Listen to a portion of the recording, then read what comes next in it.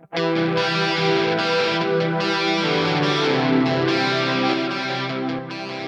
back to the Fourth Way Podcast. Today we are going to continue with our second part of our Bonhoeffer series. Just as a little reminder, Dietrich Bonhoeffer was executed on April 9th, 1945, which makes April 9th, 2020, the 75th anniversary of his execution.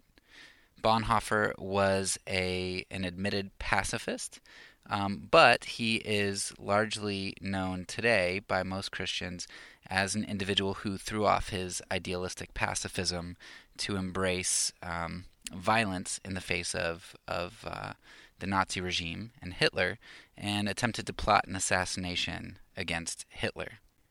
In the last episode, we took a look at the evidence for why it seems Bonhoeffer did not actually participate in an assassination attempt against Hitler, at least to the degree where he condoned violence or attempted to do violence himself.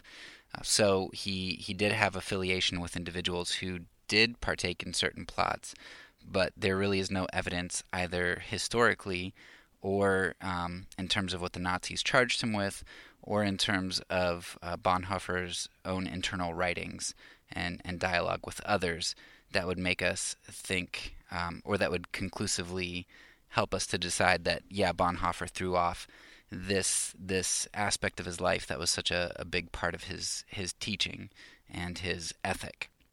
We discussed a little bit why it seems people are so quick to make such a sure decision about Bonhoeffer. You know, even if you're going to say, well, I think Bonhoeffer did do this, you know, maybe your certainty's 60% or 51%. But individuals today just assume that Bonhoeffer was a part of this plot without really even taking a look at either the historical evidence or the evidence that Bonhoeffer gives within his works. And it seems a lot of people are so quick to co-opt, to incorporate Bonhoeffer into their Christian cloud of witnesses, because he kind of fits what most people think. Pacifism is idealistic, and when you're faced with a real threat, you kind of throw off the ideal for something that works in reality. We discussed how even if that was the case and Bonhoeffer did throw off his pacifism, we can point to a lot of individuals who didn't, like Martin Luther King Jr. Or Gandhi, or the people at La Chambon, or Belgium, or I'm sorry, not Belgium, Bulgaria and Denmark. We can take a look at a lot of these places that maintained pacifism, but a lot of people like this one unique example of Bonhoeffer. But even if Bonhoeffer did kind of throw off his pacifism, we discussed how it does not mean that the ethic is wrong. It just shows that the ethic is difficult to sustain, especially in the face of great evil. And humans are weak and can be hypocritical or sinful or just weak. Things are difficult. And an adulterous pastor or Christian leader does not prove that monogamy is not the ethic just because their flesh is weak. And neither would Bonhoeffer's failure to maintain a pacifist ethic, which he seemed to uphold throughout his whole life. That would not disprove pacifism either. And I don't think Bonhoeffer would justify the action, even if he felt it necessary to do at the time. He would say he was sinning or in the wrong for doing it. But anyway, we're not really going to take a look at any more evidence for why or why not, or why Bonhoeffer was an assassin or why he was not. In this episode, I want to look more at some of Bonhoeffer's teachings and what the book entitled Bonhoeffer the Assassin, what we can pull out of there that can kind of be a capstone for our discussion of consequentialism. And in the last episode, we did talk about how people who are consequentialists so easily accept the common narrative of Bonhoeffer the Assassin, In this episode, we're going to look at specific teachings and things that Bonhoeffer uh, had that I think go fly in the face of the consequentialism that we've discussed over the past 20 or so episodes. The first quote I want to pull out is pretty lengthy, so you might want to pause it and think about it at moments while I read it. But largely, it relates to this theme that we've talked about a lot, which is that obedience is better than sacrifice, faithfulness is better than effectiveness, and according to Bonhoeffer, Christ is to be obeyed and not questioned. And a lot of what we dealt with in our consequentialism series is embracing the means of God, even if it seems like the ends we perceive God would want can't succeed through those things. And we addressed people like Gideon who embraced the means of whittling down his army and using clay jars and lanterns to defeat a far superior Midianite force. And we gave example after example of how the means of God are what we are called to, not the ends of God. God is in charge of accomplishing the ends, and our job is to obey. So listen to this extended quote here, and pause it as you need to. Nationalism and internationalism have to do with political necessities and possibilities. The ecumenical church, however, does not concern itself with these things, but with the commandments of God, and regardless of consequences, it transmits these commandments to the world. Our task as theologians, accordingly, consists only in accepting this commandment as a binding one, not as a question open to discussion. Peace on earth is not a problem, but a commandment given at Christ's coming. There are two ways of reaching to this command from God: the unconditional, blind obedience of action, or the hypocritical question of the serpent: hath God really said? This question is the mortal enemy of obedience, and therefore the mortal enemy of all real peace.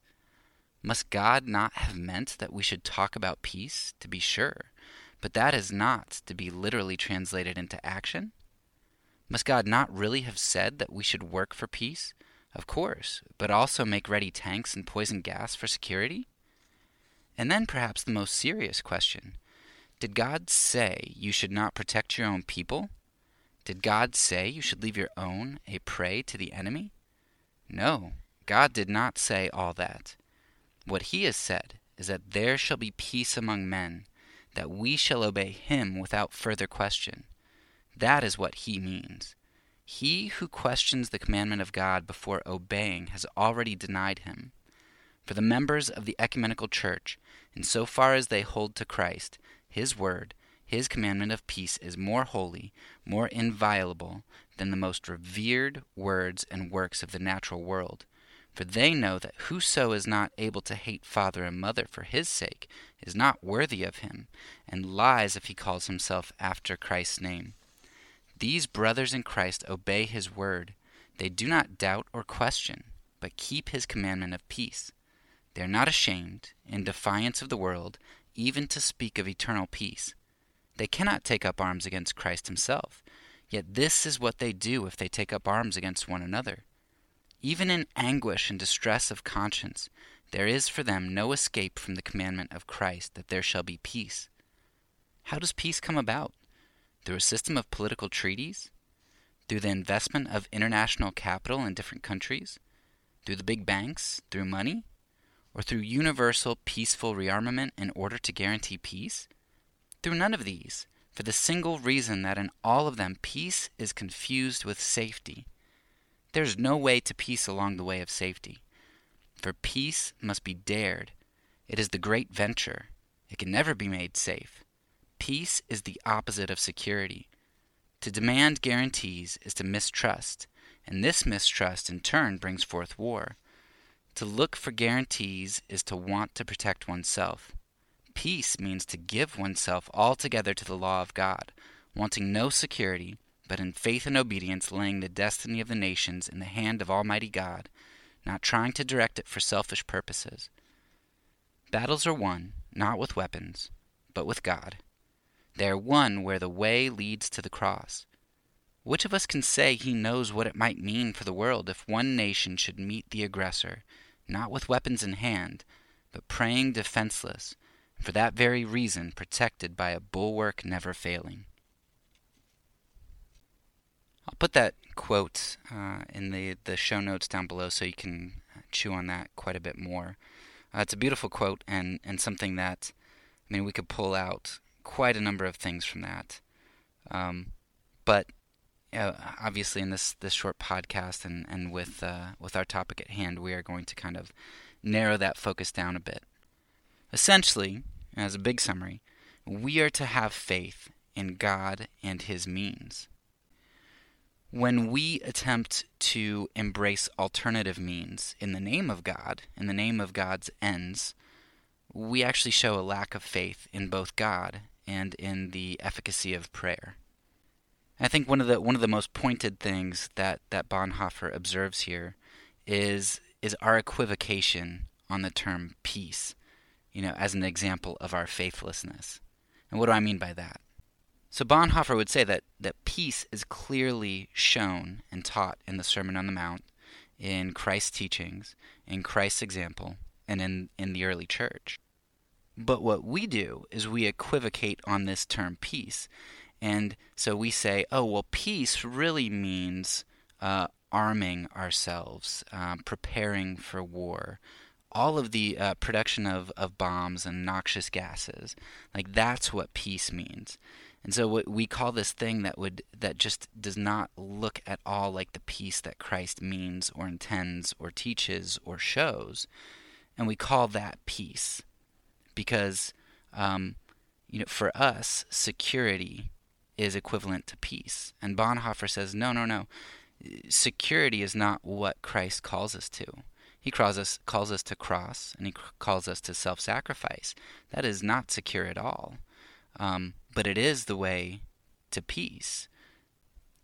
So for Christians today, especially Western Christians, especially American Christians, who are so big into war and violence, not for the sake of violence, we say, but because we view it as a means to peace, this is something that's foreign to Jesus Christ, and foreign to His teachings, foreign to His example. And we've talked, about the practical nature of this as well, where, the movie The Kingdom, or, pick any example of continued warfare throughout the world, of just how going and doing violence actually creates a cycle of violence, and also preparing for war and being a threat oftentimes is what incites violence. And you can see this throughout nations and wars. You can also see it, I recommended some books, Victories Without Violence was one, where you see a lot of times one of the main reasons that violence was averted through pacifistic means is because a pacifist, an individual who is unarmed and non-threatening, oftentimes diffuses the situation, not because of anything they do, but because of their posture and because of their lack of threat. So we equivocate on this term peace, right? We call what we do peace when it's not at all what Christ shows us is peace. And that's why I end my shows the way that I do. And admittedly, it's probably a bit snarky, and not a bit. It is snarky and probably a little bit passive-aggressive. But I really hold back on that throughout my shows. I've had to do a lot of edits early on to try to make sure that I'm not too snarky. But, I end my shows peace, and because I'm a pacifist, when I say it, I mean it. And this is exactly what Bonhoeffer is essentially saying here. He's saying, you say peace, but that's not peace. And when I end my shows the way that I do, it's because as a pacifist, when I say peace, I really do mean it. If you are an enemy, I mean peace. I am not going to attack you. If you are wicked and evil, I am going to love you, and I am not going to attack you. Peace is not me attacking or killing or maiming or anything else, or even preparing to do such things. When I say peace, I really do mean it. And Bonhoeffer thinks as Christians, that's how we should all be if we are going to be followers of Christ. When we say peace, we should mean peace as Christ meant it, not peace as we like it to maintain and uphold our security. Because peace is a vacuous and insincere term when violence is embraced as a means to peace's end. It just doesn't work. And that concept reminds me a little bit of, James, where he says, faith without works is dead. Or maybe even a better example, when he says, hey, look, if somebody needs something and you say, hey, you know what? Thank you for letting me know your need. I'll pray for you. You go ahead and be on your way, and I'll pray. And you don't give them anything. And James is like, what kind of religion is that? Like, what kind of faith do you have that you send poor people away without actually eating some cost yourself and doing something tangibly about it?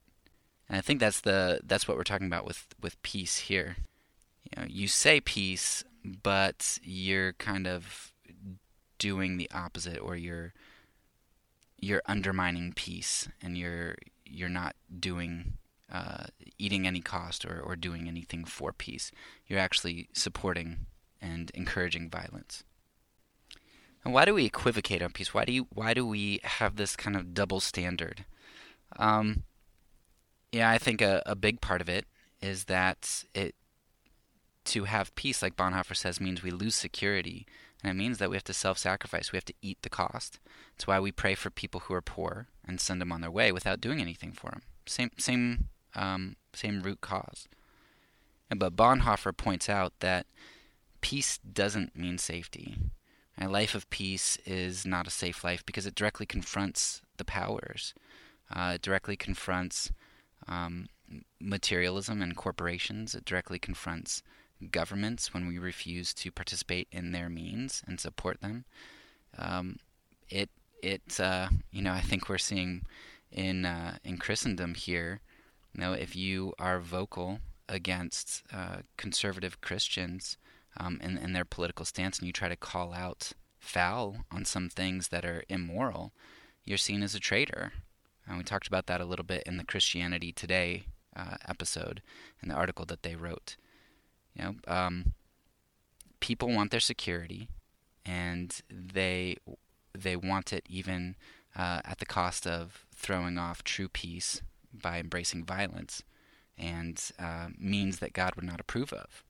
So, like I said, you're probably going to get crucified by your own people, by your own group, when you're not willing to embrace security at all costs in the name of peace, and the false name of peace. That's one of the beautiful things too about how nonviolence works when you confront the powers. People think that security is the same as peace, and they think that power produces peace. But what Jesus shows us in the cross is that it's actually the contrast of the powers and the authority that brings that shows the true picture, and that brings peace. So, one of the best ways to see this, I vividly remember seeing photos of the civil rights movement, videos, and you could see just these unarmed people who are just standing there, and then you see just these vicious canines, and you see these police who go up and just mercilessly raise their batons and just whack, and you see the unarmed people just cower and go into the fetal position, and you can say, yeah, well, what good do those protesters do? And if you haven't seen it, you need to see it, because there's this visceral feeling that goes on when you see that, when you see somebody not fight back, when you can tell who's evil when you watch those things. You know instinctively, deep down inside, logically, in every way that you can know, you can see the evil. It becomes tangible when it's contrasted with peacefulness. And that's part of why peacemakers and the nonviolent activists and liberation theologians, that's why they're seen as a threat by powers. You think that they don't do anything, but what they do is they expose the darkness. They shine light on the way that the powers truly rule and the way that they maintain what they call peace. And it's not peace, and it's not structured government. It's authoritative power. It's like Jesus said, the Gentiles rule domineer their authority, and that's not the way that we are to be. And when we show nonviolence, we show what true peace really is. I understand that that is a difficult thing, but it reminds me a little bit of that.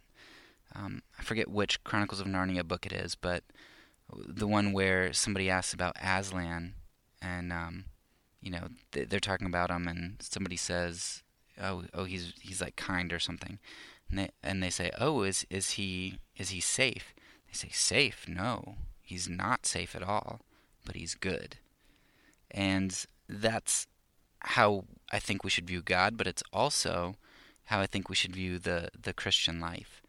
And it reminds me of a quote of Martin Luther King Jr.'s quote, where he talks about when he gave up his gun. He said, "That was the first time I felt true peace, when I embraced that I was basically a dead man walking, that my life was nothing to me. My life was all in God's hands." At that point, even though I was less safe in terms of my chances of being killed or physically assaulted, I felt more free. I wasn't safe, but I was at peace. And I think that's a great way to look at the Christian life too. So anyway, moral of Bonhoeffer's first quote: we can't throw off the means of God, and we can't equivocate on the way that Jesus defines and shows us peace. And that peace is powerful because it shines light on the darkness. Why would we expect our lives to be any different than Christ in terms of what we're called to sacrifice? But at the same time, if we truly do follow Christ, even if we sacrifice everything, why would we expect our lives not to also have the peace of God that Christ had when he knew that he was walking in God's means? Foolish means, costly means, but the means of God. It's not safe, but it's good.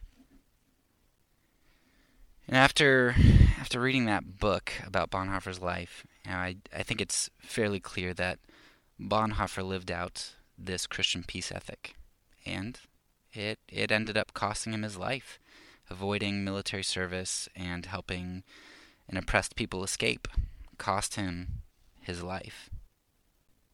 I know that the common narrative of Bonhoeffer's life is romanticized. We imagine Bonhoeffer in these conspiratorial meetings and this tension and suspicion and this violent confrontation with Hitler that's foiled, and we see this just culminating confrontation with evil as just romantic and brave and courageous.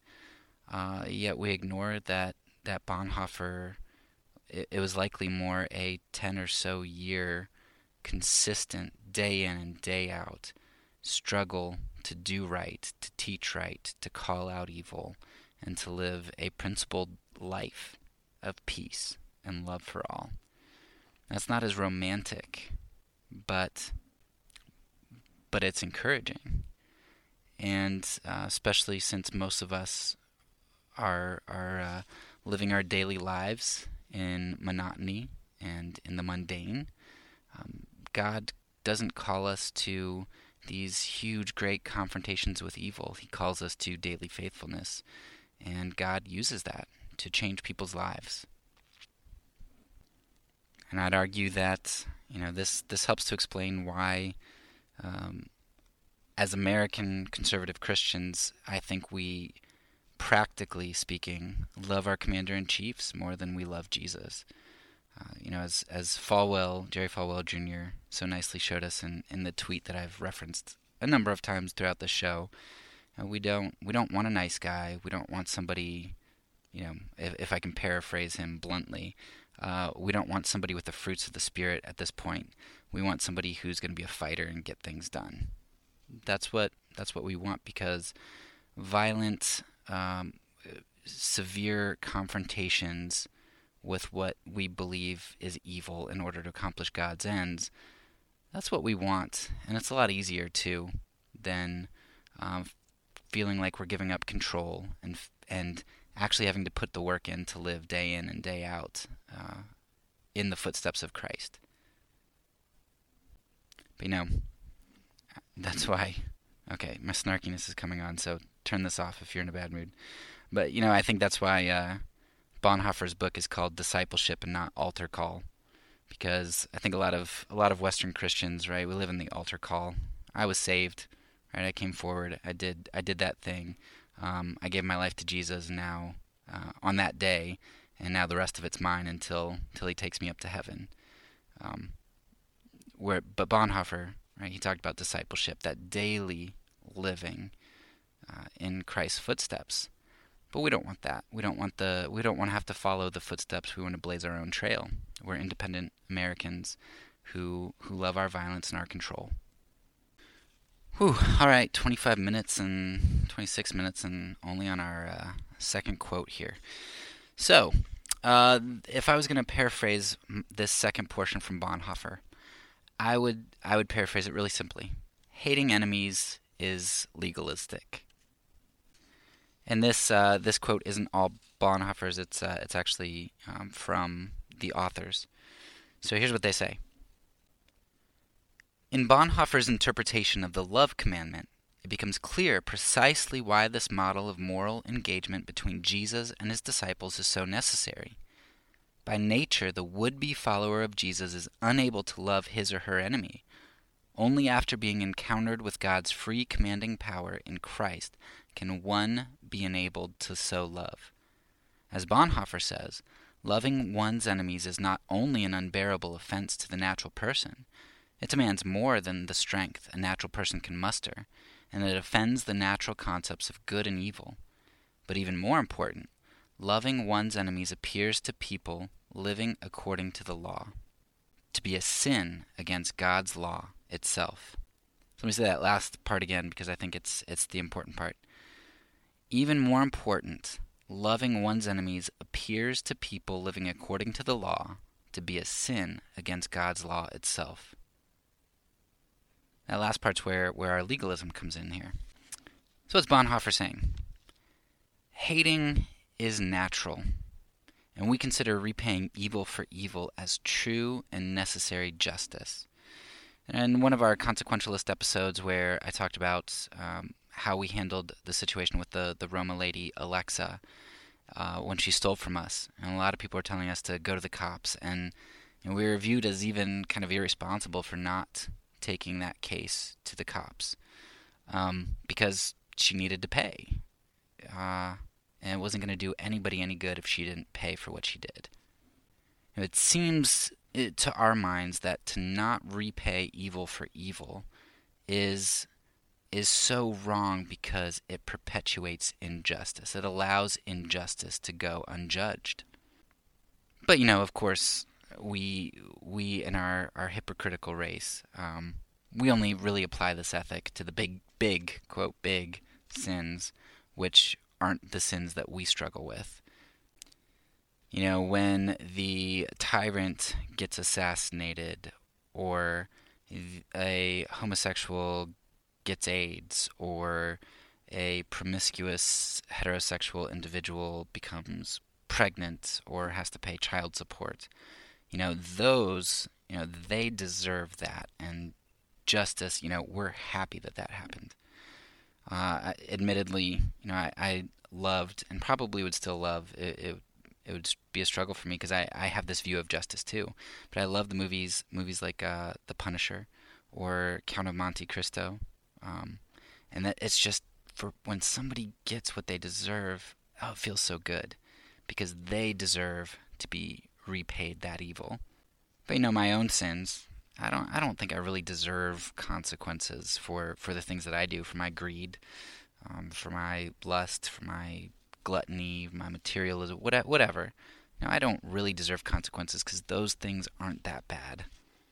When somebody has a heart attack because they're gluttonous, I know not all heart attacks are because somebody's gluttonous, but when somebody has a heart attack and it's pretty attributable to their gluttony, I have sympathy for them, as I think I should. But my community doesn't have sympathy for the tyrant who's assassinated, for the homosexual who gets AIDS, or for um, the girl who gets pregnant out of wedlock. We cater to our own sins, and we're just devious and hypocritical. So Bonhoeffer here, he's showing us that this idea that we need to repay evil for evil, and that's what true justice is.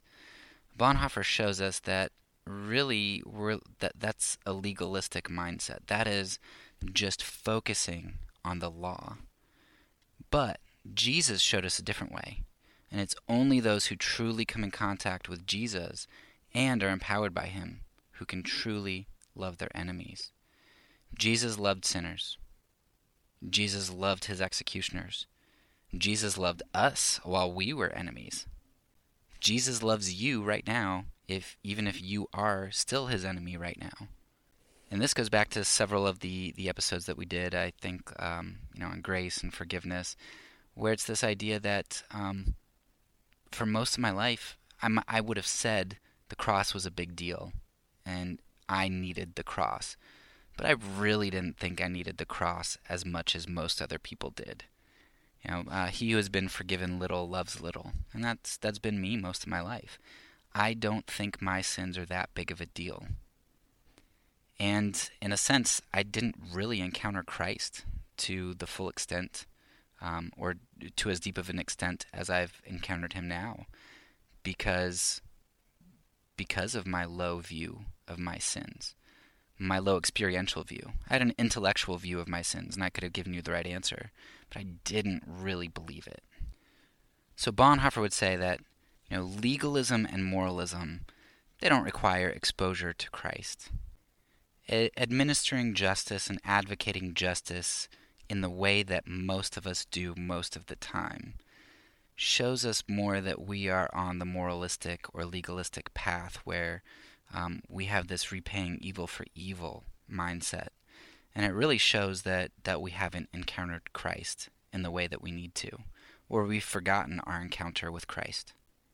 When our actions and our beliefs and the things that we advocate could be replicated very easily by simply feeding the natural human impulse in somebody who's not a believer, that a lot of times can show you that there's a problem, and that the thing that you're advocating probably is a human impulse rather than a Christian impulse, or an impulse that should come from being a disciple of Christ.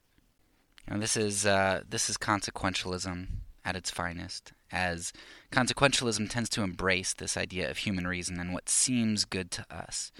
Consequentialism is human nature to the core. It's control. It's human reason. It's what seems good. It's what seems pragmatically beneficial. But Christ calls us out of that. Right? He calls us out of that natural man mentality. I think Franz, however you say it, Hildebrandt, who is supposedly an individual who is the closest to Bonhoeffer's heart. So Bonhoeffer had close family and friends, but Franz here, he was the one who seems to have been the individual who was just on par, on the same wavelength with Bonhoeffer in his teachings and ideas. And the quote that I'm going to read from him here accentuates what we've been talking about in this idea that legalism leads us to violence and insisting on immediate justice, and it doesn't require an exposure to Christ, whereas nonviolence and forgiveness and peace does. It does require that. And this quote here is going to accentuate that, but I also like it because I think it adds to, if Franz here is the individual who is most on the wavelength with Bonhoeffer and was very close to him and knew his mind, then This quote comes from after Bonhoeffer's death, quite a while later. And when you read it, you're like, man, if he's the same as Bonhoeffer, then I think Bonhoeffer did hold out. I think Bonhoeffer really was peaceful till the end. And I think it's just another piece of the case. But anyway, let me go ahead and read this quote from Franz. What is commonly said from the pulpits about peace, if it is mentioned at all, would be just as possible if Christ had never become incarnate, died, ascended to heaven, and sent his Spirit. We are ineffective precisely because we are disobedient. In a theological and ecclesiastical climate where any literal application of the gospel is suspect of some German word, and where only the ex-pacifist is respectable, it would take some time, and not a little humility, to admit, especially for those trained in the school of the great reformers, that at this point in question, the Mennonite minority has been, and still is, right, not because non-resistance works, but because it anticipates the triumph of the Lamb that was slain. So you see a couple things in there. Hildebrandt takes a jab by saying that only the ex-pacifist is respectable, and kind of pushing back against the narrative for Bonhoeffer. But he talks about how, look, this peace that you guys talk about, it would be just as possible if Christ had never come to this earth and never revealed himself, and never revealed who God was, and never sent his Spirit. This peace that you're all about has nothing to do with Christ. Even though you act like it does. You act like you're doing this for him. You're doing it maybe in your minds for him, but you're doing it without him and apart from him, and in contrast to him, in contrast to what he teaches. And if you notice at the end of the quote, which again I will post in the show notes, but he says that the non-violent way is right, not because it works, but, quote, it anticipates the triumph of the Lamb that was slain. Franz grounds nonviolence not in anything other than who Christ is and what he has accomplished. That's what it's grounded in. All right, so recap here. Point number one that we got from Bonhoeffer is obedience is better than sacrifice, which you've heard a lot from me. Point number two, it's actually violence and the practical hating of enemies, which is legalistic, not pacifism, not nonviolence. You usually hear that the nonviolent are legalistic, but you ask any nonviolent person, and I know we talked about Pablo Yoder before, and he talks about his struggle with nonviolence, even though he's encountered gangs, tens of times. He talks about one of those times after he's been successful a lot, he sees a baseball bat and he thinks about using it as a weapon, and he struggles with it. You talk to any pacifist, and they are going to tell and especially any Christian pacifist, they're going to tell you that you just can't do it on your own power, like you can hate your enemy and call for justice and call for somebody's head. It really requires a grounding in love to be able to accomplish nonviolence. And that isn't legalism. Saying that that loving your enemy is legalistic is just it's a cop-out. The third quote we're going to get to here is, if I were going to sum it up, I would say that the quote is essentially saying that upholding God is what upholds society's value, not the inverse. And perhaps out of all of our quotes that we're going to go through, this one is maybe most applicable, or maybe not most applicable, but the way that I see so many conservative Christians going wrong in our politically charged climate today. So listen to the quote, and then I'll unpack that. The penultimate must be preserved for the ultimate, even as the ultimate upholds the value of the penultimate. Thus, in part, is where This, in part, is where Bonhoeffer's thinking in Christ, reality, and good is headed. As we further track the structure of his logic in the formative manuscript, we see that since God is the ultimate reality, the purpose of Christian ethics is not moral growth or making the world a better place, as some ethical systems would have it, but witness to God's ultimate goodness, even if such a witness comes at the expense of improvement.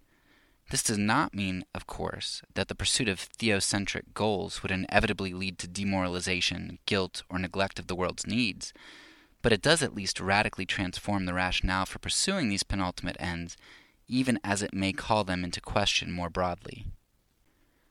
So what does that summary of Bonhoeffer's ideas say here? Essentially, the ultimate, which is God, must be above the penultimate, which is society, safety, health, whatever you want to say. Anything other than God would be penultimate. Any good for humankind. It is God who created the universe, God who created humankind, and it is God who therefore instills value and being into all things which have value and being, including humanity and society and the world. For society and actions to have true value, God must be the ultimate. What consequentialists end up doing is they invert this idea, and they make the penultimate the ultimate. So the values are inversed by placing societal effectiveness in the name of God above God himself. So I would argue, in the last election, you've got conservative Christians who say abortion is such a big deal that instead of being a faithful adherent to God on everything that he desires, I'm going to compromise on some things by wedding myself to an immoral individual. Immoral means, an immoral platform, whatever. We could have that discussion. We could hammer out all of the immoralities and injustices and methodology and immoral people, all of that stuff. We could get into that, but people are essentially saying that doesn't ultimately matter because abortion is the thing that we need to elevate as the ultimate value to fight against. And so my Supreme Court justice to fight abortion is more important than all of these other values that I can throw to the side. But that's a problem, because that's a subversion of, or an inversion of values there. And it's subversive of what God calls us to. And when we get rid of the ultimate, or when we invert it with the penultimate, then it ends up actually diminishing the value, since the source and giver of value is removed completely or moved to a lower position. So play that out practically here. We elevate abortion, but we compromise and diminish the name of God because of the means that we have to embrace to uphold our social value. When we do that, now maybe we get what we want for abortion, though we probably won't, but let's say we did. We accomplish this thing, this value that is now ultimate, but since God isn't at the top and since we've lost our witness with the world, what value do we really have? Upholding this one value isn't going to infuse value into our lives. Now it just makes us hypocrites, and it messes up God's testimony, and it removes value from the system. As a good conservative Christian myself, I've heard other good conservative Christians recognize this very thing in one of their favorite examples. When we talk about marriage, all the time I hear, and I see Facebook memes from my friends list, where it says, when you are married, do not put your kids first. Do not put your wife first. Put God first. If God isn't first, then everything else is going to fall apart, because you're going to put the penultimate above the ultimate. And you need the ultimate at the top to make sure that the value and goodness flows correctly, because that's going to be your source of goodness and power. And it's actually by keeping God first, even if that means that you have to sacrifice kids and wife to spend time with God and to put God first, that's the only way that you're going to have a successful family, and the only way that your family is going to have value.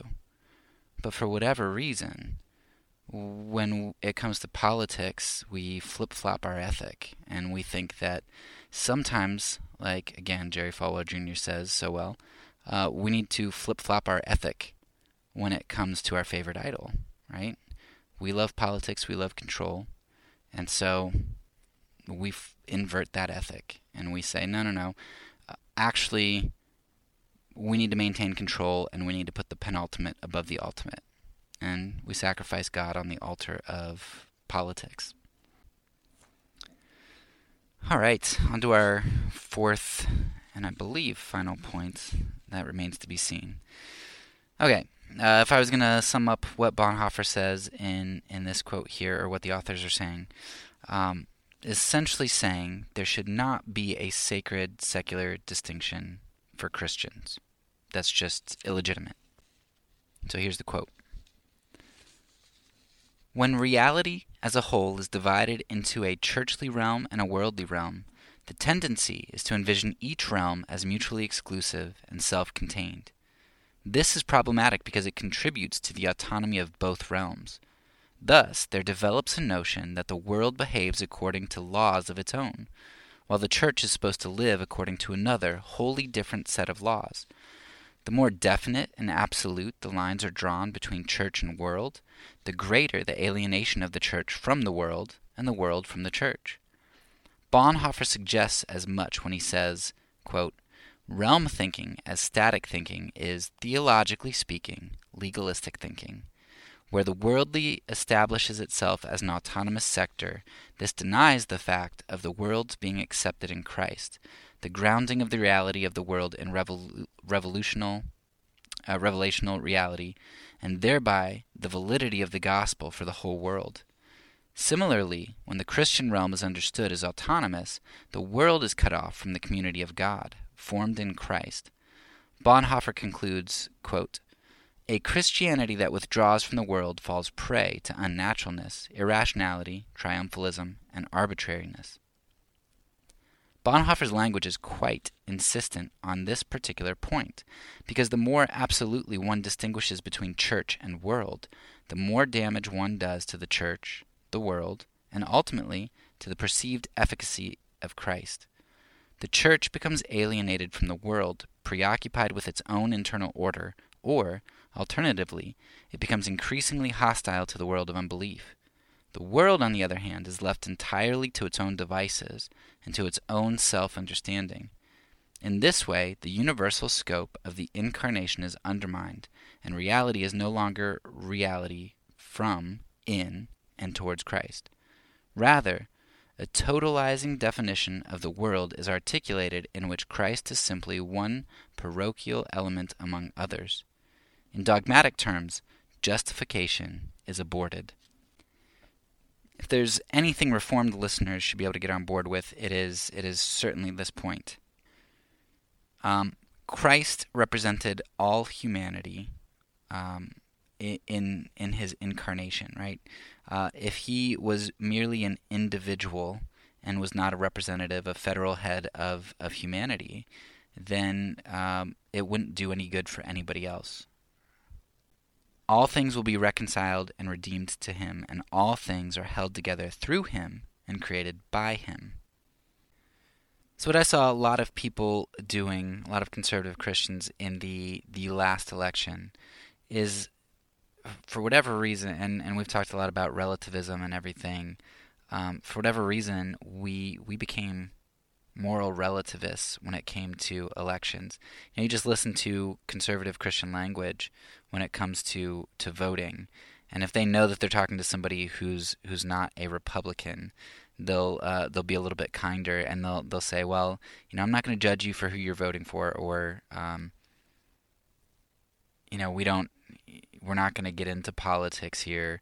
And they just have this language where it's like, well, politics are really off limits for moral judgments, even though what we really mean is there are certain moral judgments that we can have when it comes to politics, like abortion and homosexuality and whatever else is our pet issues at the moment. But my candidate, my party, those aren't able to be judged. Like, you let those alone. We're not gonna talk about that. You hear this all the time with I'm electing a commander-in-chief, not a pastor-in-chief. We just make this sacred secular distinction. We basically take Christ out of the equation. We like to take Christ out of the equation where we don't like the implications that having him in would create. So in this quote, the authors are summarizing some of Bonhoeffer's ideas and just saying that to Bonhoeffer, Christ touched on every aspect of life. And that's what I love about our denomination, and I think it's probably, especially in Reformed circles, more. And when I was growing up, we were more dispensationalist and such, and so we were more of the belief that the world's going to hell in a handbasket, and we can't wait for the rapture for Christ to get us out of here. So, yeah, there were things that are distinctly sacred and secular, and we couldn't wait for the day that Christ was going to get us out of here to heaven, where we're going to live forever. But we were wrong. We're not going to live in heaven forever. Christ is making a new heavens and earth. We're going to live here, or at least a place like here, right? It was sort of dispensationalism a lot of times kind of devolves into a Gnostic sort of idea, where the world or the flesh, they're bad. And what Reformed theology, or at least in our denomination in particular, they embrace art, and they embrace just about any occupation. You can embrace those things because Christ cannot be separated from his creation. Everything has its being in him. If anything has being, it has its being in him. If anything has substance and value, it has their substance and value in him. Just like when we talked about the ultimate and penultimate. Now, of course, some people might say, well, what about, like, I hate to always pick on this one. It's just one that people, largely conservative Christians, recognize as obviously wrong. So I go with it. Please don't take offense that I always use this, but take the prostitute. People say, well, Christ isn't, how is Christ going to redeem that profession or whatever? And he will redeem the prostitute, right? Because she is more than her prostitution, or he is more than his prostitution. He'll redeem the prostitute. Redemption is a bringing back to its original state, as God created it, good. It's a bringing it back, or it's bringing it to its fullness. So sin is really the absence or negation of substance or of value, or however you want to look at it. I think in his book Doors of the Sea, which is largely about the problem of evil, natural evil in particular, David Hart Bentley, I think, kind of summarizes sin pretty well.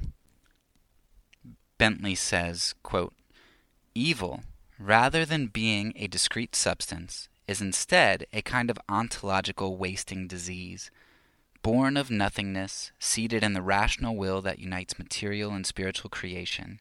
It breeds a contagion of nothingness throughout the created order. Death works its ruin in all things. All minds are darkened, all desires are invaded by selfishness, weakness, rapacity, and the libido dominandi, the lust to dominate, and thus tend away from the beauty of God indwelling his creatures and towards the deformity of non-being. To say otherwise would involve either denying God's transcendence by suggesting that he is not the source of all being, or denying his goodness by suggesting that good and evil alike participate in the being that flows from him, and that his nature must therefore be beyond the distinction between them. So Bentley is essentially arguing that that evil is the negation or the absence of God. Sin is the absence of God. So you talk about the prostitute, and surely God will redeem the prostitute because he or she has their substance in God and their value in God, the image of God. But the thing that they do that's apart from God and that is done in the absence or the pushing away of God, that's not. God doesn't redeem sin because sin isn't something to be redeemed. Sin is something that will be whittled away, and that prostitute, instead of marring herself and being a part of God, will be united with God and will receive the fullness of her image that she's intended to bear, or he's intended to bear. So why talk about the prostitutes and sin as the absence of God and all that? Well, to say something that is secular and apart from God is to deny that there is substance or value in it which can be reconciled or redeemed. Now, if you take Bentley's idea there, which isn't really his idea, I mean that's, from my understanding, pretty orthodox thinking, that because, like he said, you got problems. If evil has substance, that's an issue for Christianity, because then that means if all substance comes from God, then evil is part of who God is. And that's a problem. So if you're going to say that something is secular and you distinguish that from the sacred, basically what you're doing is you're calling it the absence of God, and the absence of God is sin. The absence of God is evil. So go ahead, call government secular and it not sacred, and then you're going to have a hard time explaining how you participate in it, because the absence of God is evil. If you want to marry God to it, then that brings in a whole host of other issues that we've talked about all throughout our first season and second season here, in terms of being consistent in application of the sacredness. Whether that applies to being consistent in upholding your candidates to moral values, whether that deals with, okay, if you're going to participate in the political sphere, then how do you argue that we don't live in a theocracy, so I'm not going to push my religion, but you'll push some things like abortion? And I mean, you really get into a lot of issues if you're going to say that government is sacred, but you get into way more issues if you're going to say that government is secular. But it seems anyway that nobody really means this when they say it. They just like to use it as, okay, I'm sorry, that's not very gracious. Let me rewind.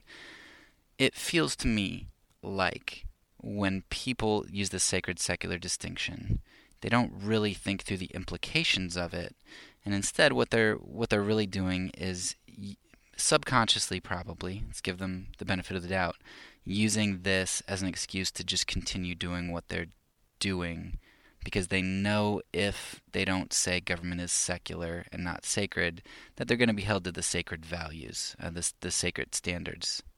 And if we hold our actions in the political sphere to sacred standards, that's going to mean that Christians have to act differently in the political sphere. And we don't want to, because we know that acting differently in accordance with the sacred would probably mean we'd be giving up control. So just to complete the analogy here, I would say there's a sacred secular distinction between prostitution and Christianity. The profession of prostitution will not be redeemed. It is sacred, and by sacred, we of course mean evil, fallen, absent of God, even though the prostitute is not absent of God, but can be redeemed. So, applying that same idea to government, if you want to call government sacred, then it's going to fall into the same realm as prostitution there, and I don't really know how that's avoidable and how Christians would justify participating in something that Christ does not have domain over. It's not Christ's domain. If Christ doesn't have lordship over something, I don't want to be a part of it. Um, so, despite I think the problem with the sacred secular distinction here, I want to kind of use this as a springboard to move into what I think is a good way to understand how we are to live in the world. And I think you can apply this to a lot of things, but it's going to be very general and very broad. How do we deal with a world where there is sin? There are professions that are problems. There are morally ambiguous jobs or actions or whatever you want to call them. How do we live as Christians? And the way I think this would look for Bonhoeffer, and I don't remember if this is exactly how the book puts it, or if this is a modified version or whatever, but the way that we need to look at things is through concentric circles. So imagine that Christ, the individual, the person, is at the center in this small, individual-sized concentric circle. And then there's the church, right? So the church is a concentric circle, like a bullseye target, for shooting arrows, for archery. Christ is the center, and then you've got this bigger circle around him, which is the church, and then around the church you have society. And Christ is the moral center. He's the perfect human, the thing that we aspire to be. He's like the black hole at the center of this concentric circle galaxy that just is drawing things into it. It's pulling things into it with its gravity. The church's role is twofold. So we as the church, our first job is to be pulled into Christ. We want, we start on the outside of the concentric circle when we first convert to Christianity. And as we go through the discipleship, we are drawn closer and closer and closer into that center circle. And as we're pulled into that center circle, that circle grows. The circle of Christ, his visibility, his making the nations his footstool, his advancement in the world grows because we are becoming more and more like him. And at the same time, the concentric circle of the church starts to shrink as it begins to become indistinguishable from Christ. But at the same time, the church isn't simply being drawn into Christ. It is also subsuming culture. And I use that word particularly with particularity. I don't mean consumes culture. I don't mean devours it. I don't mean works beside it. I do mean subsume. It subsumes the culture. So as the church is getting sucked into Christ, the church is also, its secondary job, is to be pulling others into the concentric circle of the church, pulling other people into the church, into the body of Christ. And so as the circle of Christ grows and the church shrinks, at the same time, the church should be pulling people in from the outer circle into the church. And so the church should be growing while culture and society, that outer concentric circle, is shrinking. I think you see clear examples of this in early Christendom. You certainly see people becoming much, much more like Christ, but then simultaneously you see them subsuming culture. So we just, I'm recording this, let's see, what is it, January 12th.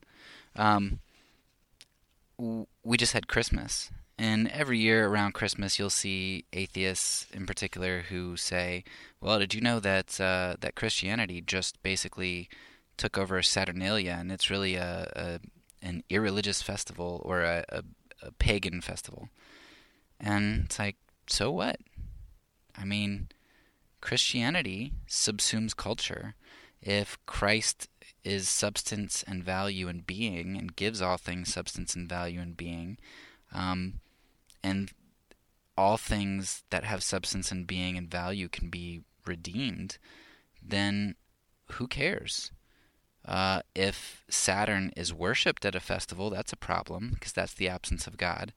But if Saturnalia involves um, the rich being kind to the poor, and it's a day of remembrance that, hey, we're brothers, and why wouldn't we subsume that aspect of culture?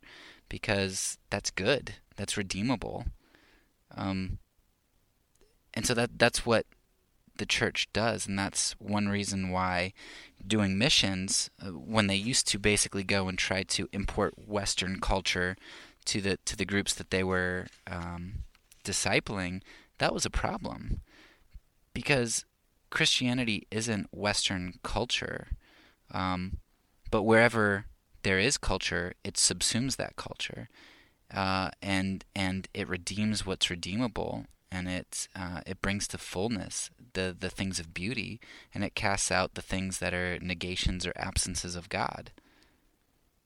So yeah, Christianity is exclusive in the sense that it's God and His Son alone through the Holy Spirit. Yeah, there's exclusivity, but there's also great diversity and incorporation of all cultures. Christianity should be extremely diverse, and anywhere you have people who are trying to push a particular culture, that's an issue because Christianity subsumes all cultures and redeems all things that are redeemable. I think that concentric circle model really explains the Christian Great Commission well, which the commission is not to evangelize people. The Great Commission is to make disciples of all nations, right? To subsume all cultures, not to make every culture Western, but to redeem every culture. Our goal in the church is to be made like Christ and to draw other people into the church to be made like Christ as well.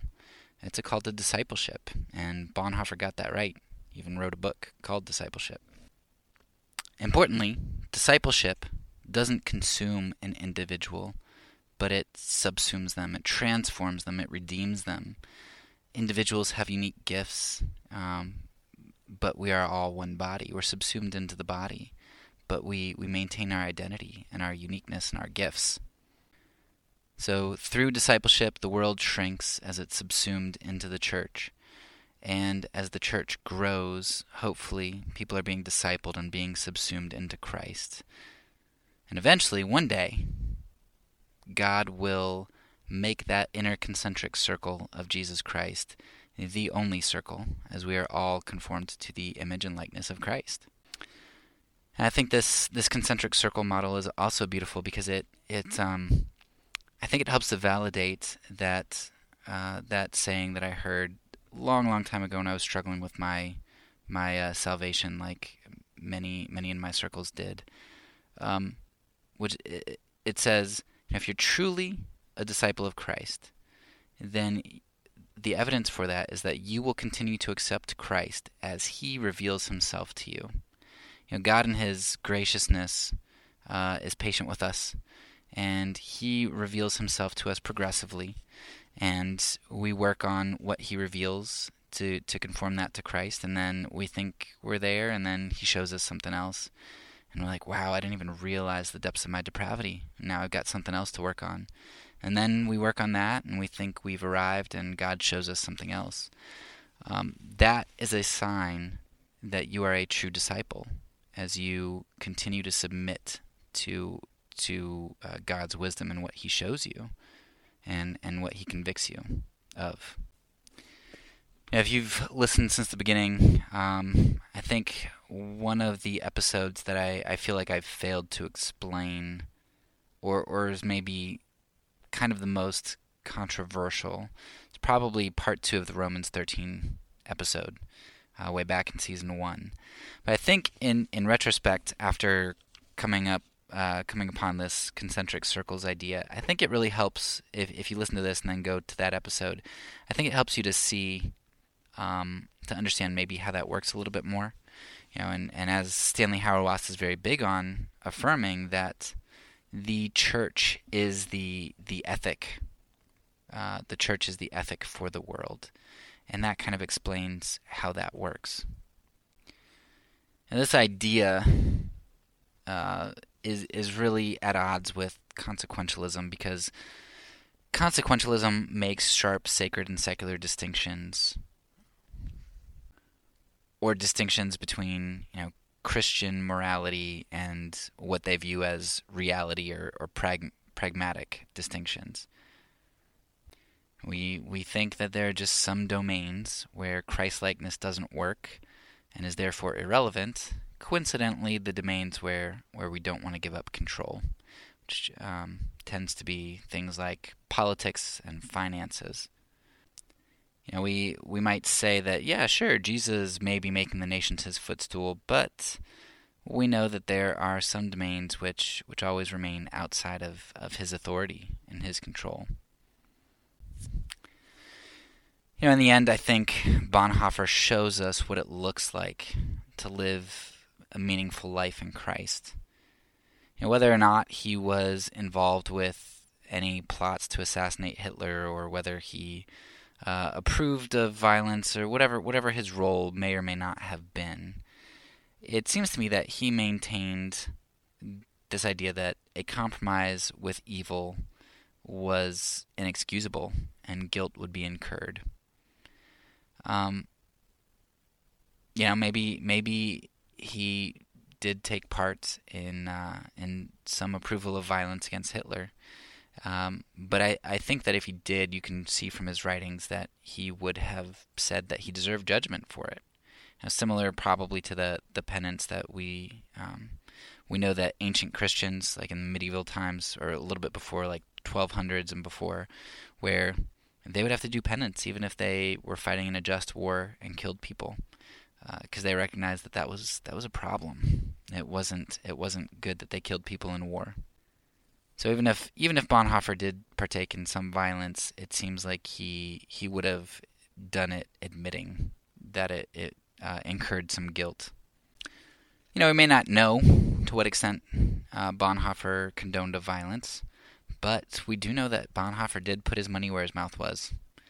He was vocal against the Nazis and the compromised church in Germany. He encouraged subversion of the government through conscientious objection. He avoided his own conscription, for which he was executed, and he helped Jews escape, and he tried to line up peace with various allies should Hitler fall. Bonhoeffer, it seems to me, was not a consequentialist. It seems that he pretty clearly pushed back against the consequentialist ethic and moralism all around him. But there was one thing that Bonhoeffer really highlighted for me in regard to my own case against consequentialism, that I don't like that it's kind of an addendum onto the episodes. I wish I would have seen this before and been able to incorporate it into my episodes, but Bonhoeffer helped me to realize that I failed to point enough to Christ explicitly in my consequentialism series. I did have an episode on Pharisaicalism, and I think I did well at tearing consequentialism down, but I didn't make a strong enough positive assertion. I fear that some people may have heard me tearing down one moral system to uphold another. Bonhoeffer wouldn't have liked that. See, Bonhoeffer was very clear that he was not a pacifist for the sake of a pacifistic ideal. He was a pacifist because of who Jesus is. Jesus demonstrated and taught unwavering enemy love, and he calls his followers his disciples to do the same. So the appropriate counter to consequentialism, the appropriate positive ethic, isn't inconsequentialism as I called it, because inconsequentialism, when you put that label on it, it can just end up being another ideal divorced from relationship. Sure, it's a useful label, and I think I'll keep using it as a label, and it's helpful when we try to categorize things and make things intelligible.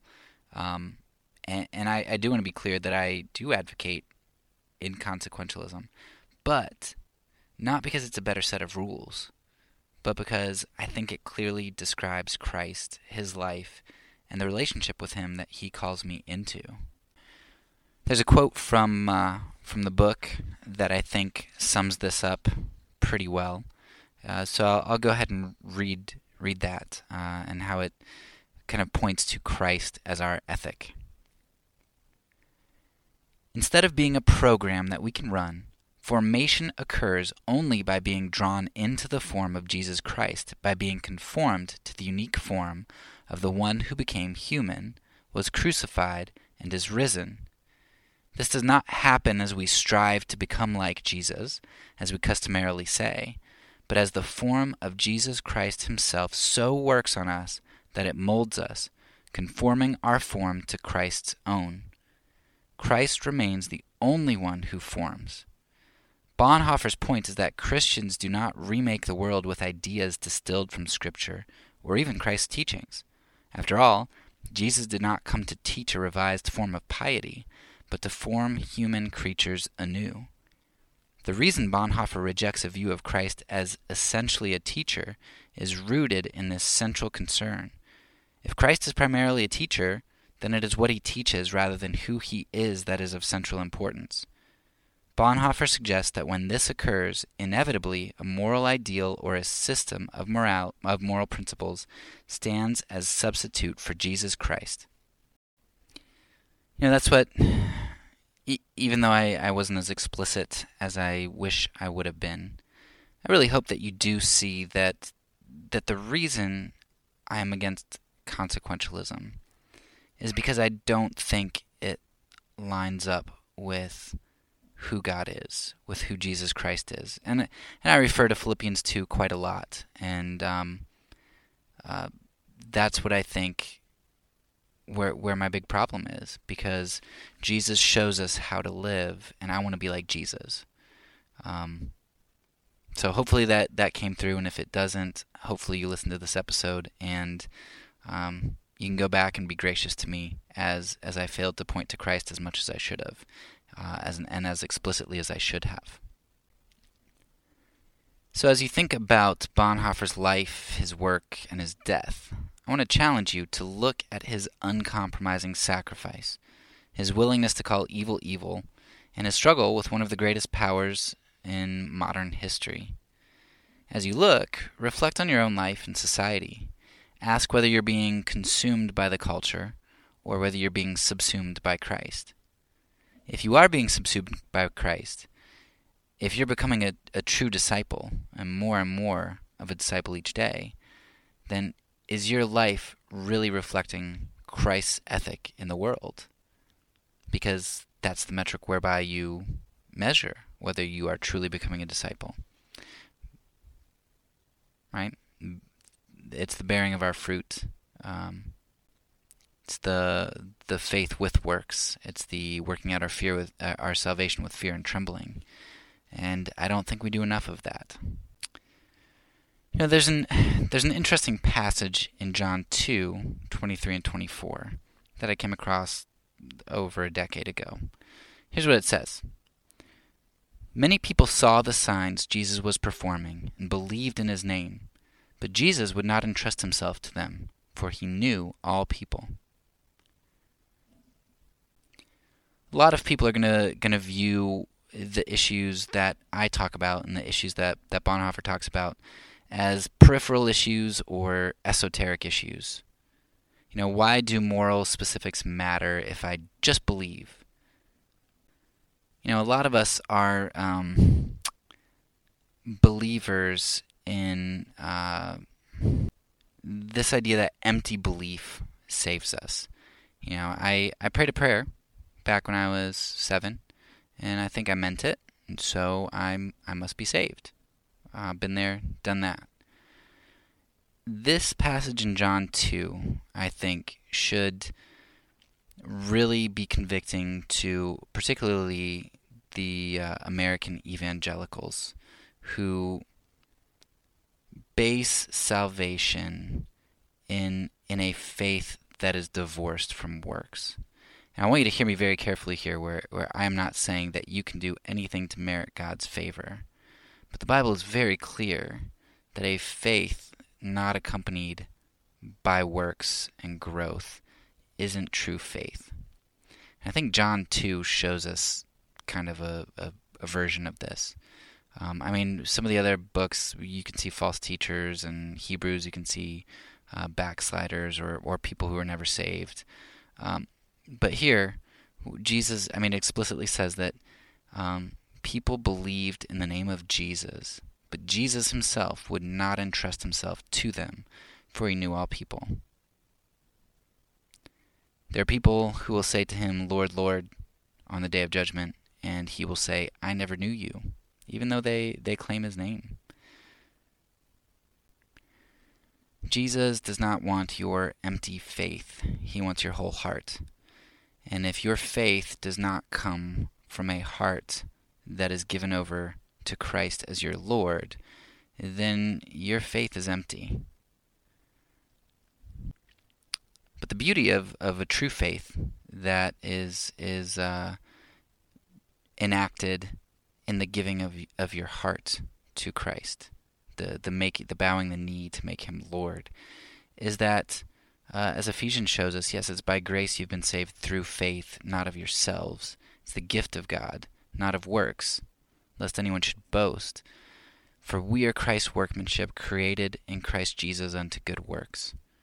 It is God who empowers us to do those good works. It's not the works that save us. It's the works that are a fruit of the being saved.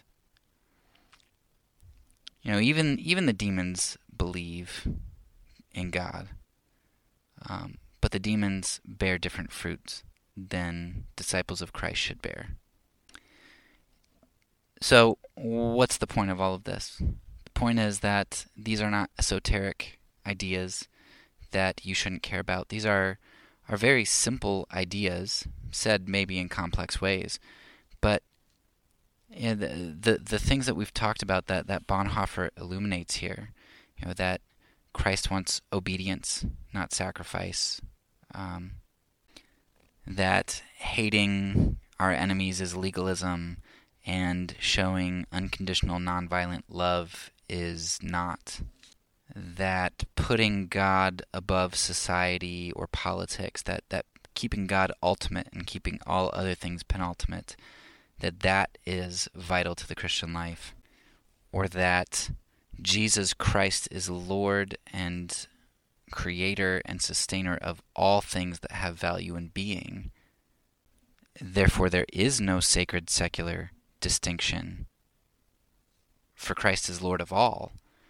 These are not esoteric things. These are basic aspects of lordship theology. Do you believe that Christ is Lord? And if you do, is he Lord of all?